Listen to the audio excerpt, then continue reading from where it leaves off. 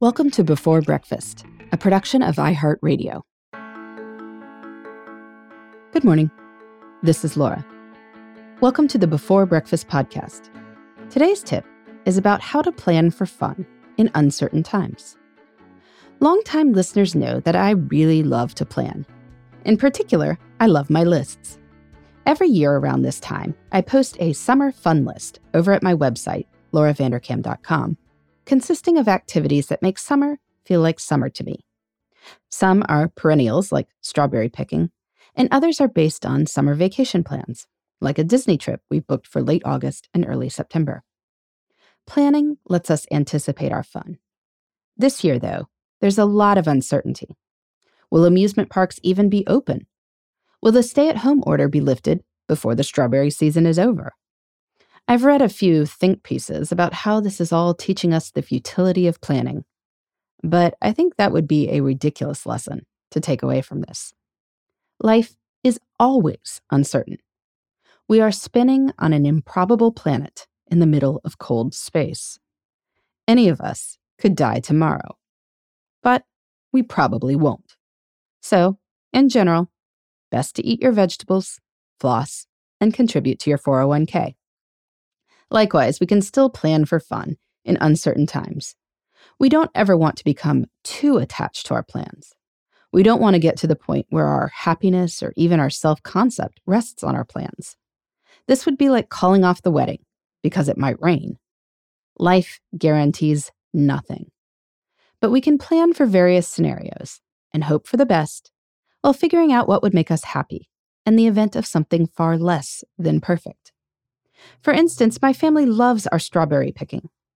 But if, for some unknown reason, outdoor activities like strawberry picking are still unavailable in early June, we can ask what part we really like. I'm pretty sure my kids are most excited about making strawberry shortcake with homemade whipped cream. And that we can still do. We can plant our own strawberry plants in the backyard, even if they never do all that well. Every summer, I like to do what I call a mommy day with each of my kids. The two of us spend one-on-one time all day doing something the kid chooses. I'm still hoping that places like amusement parks and beaches will be open. But if not, we can choose other things to do together. A special picnic and walk somewhere, doing a project, reading stories together, even camping in the backyard.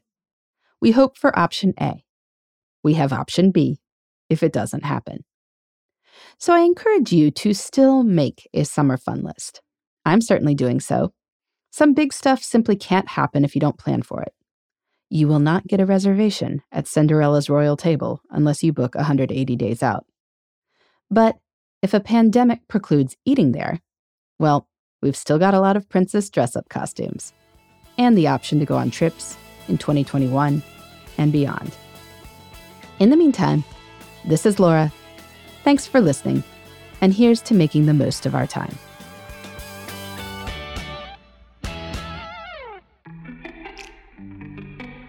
Hey everybody, I'd love to hear from you. You can send me your tips, your questions, or anything else. Just connect with me on Twitter, Facebook, and Instagram at Before Breakfast Pod. That's BE, the number 4, then breakfast, POD. You can also shoot me an email at beforebreakfastpodcast@iheartmedia.com. That Before Breakfast is spelled out with all the letters. Thanks so much. I look forward to staying in touch.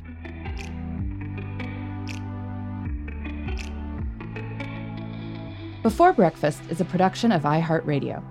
For more podcasts from iHeartRadio, visit the iHeartRadio app, Apple Podcasts, or wherever you listen to your favorite shows.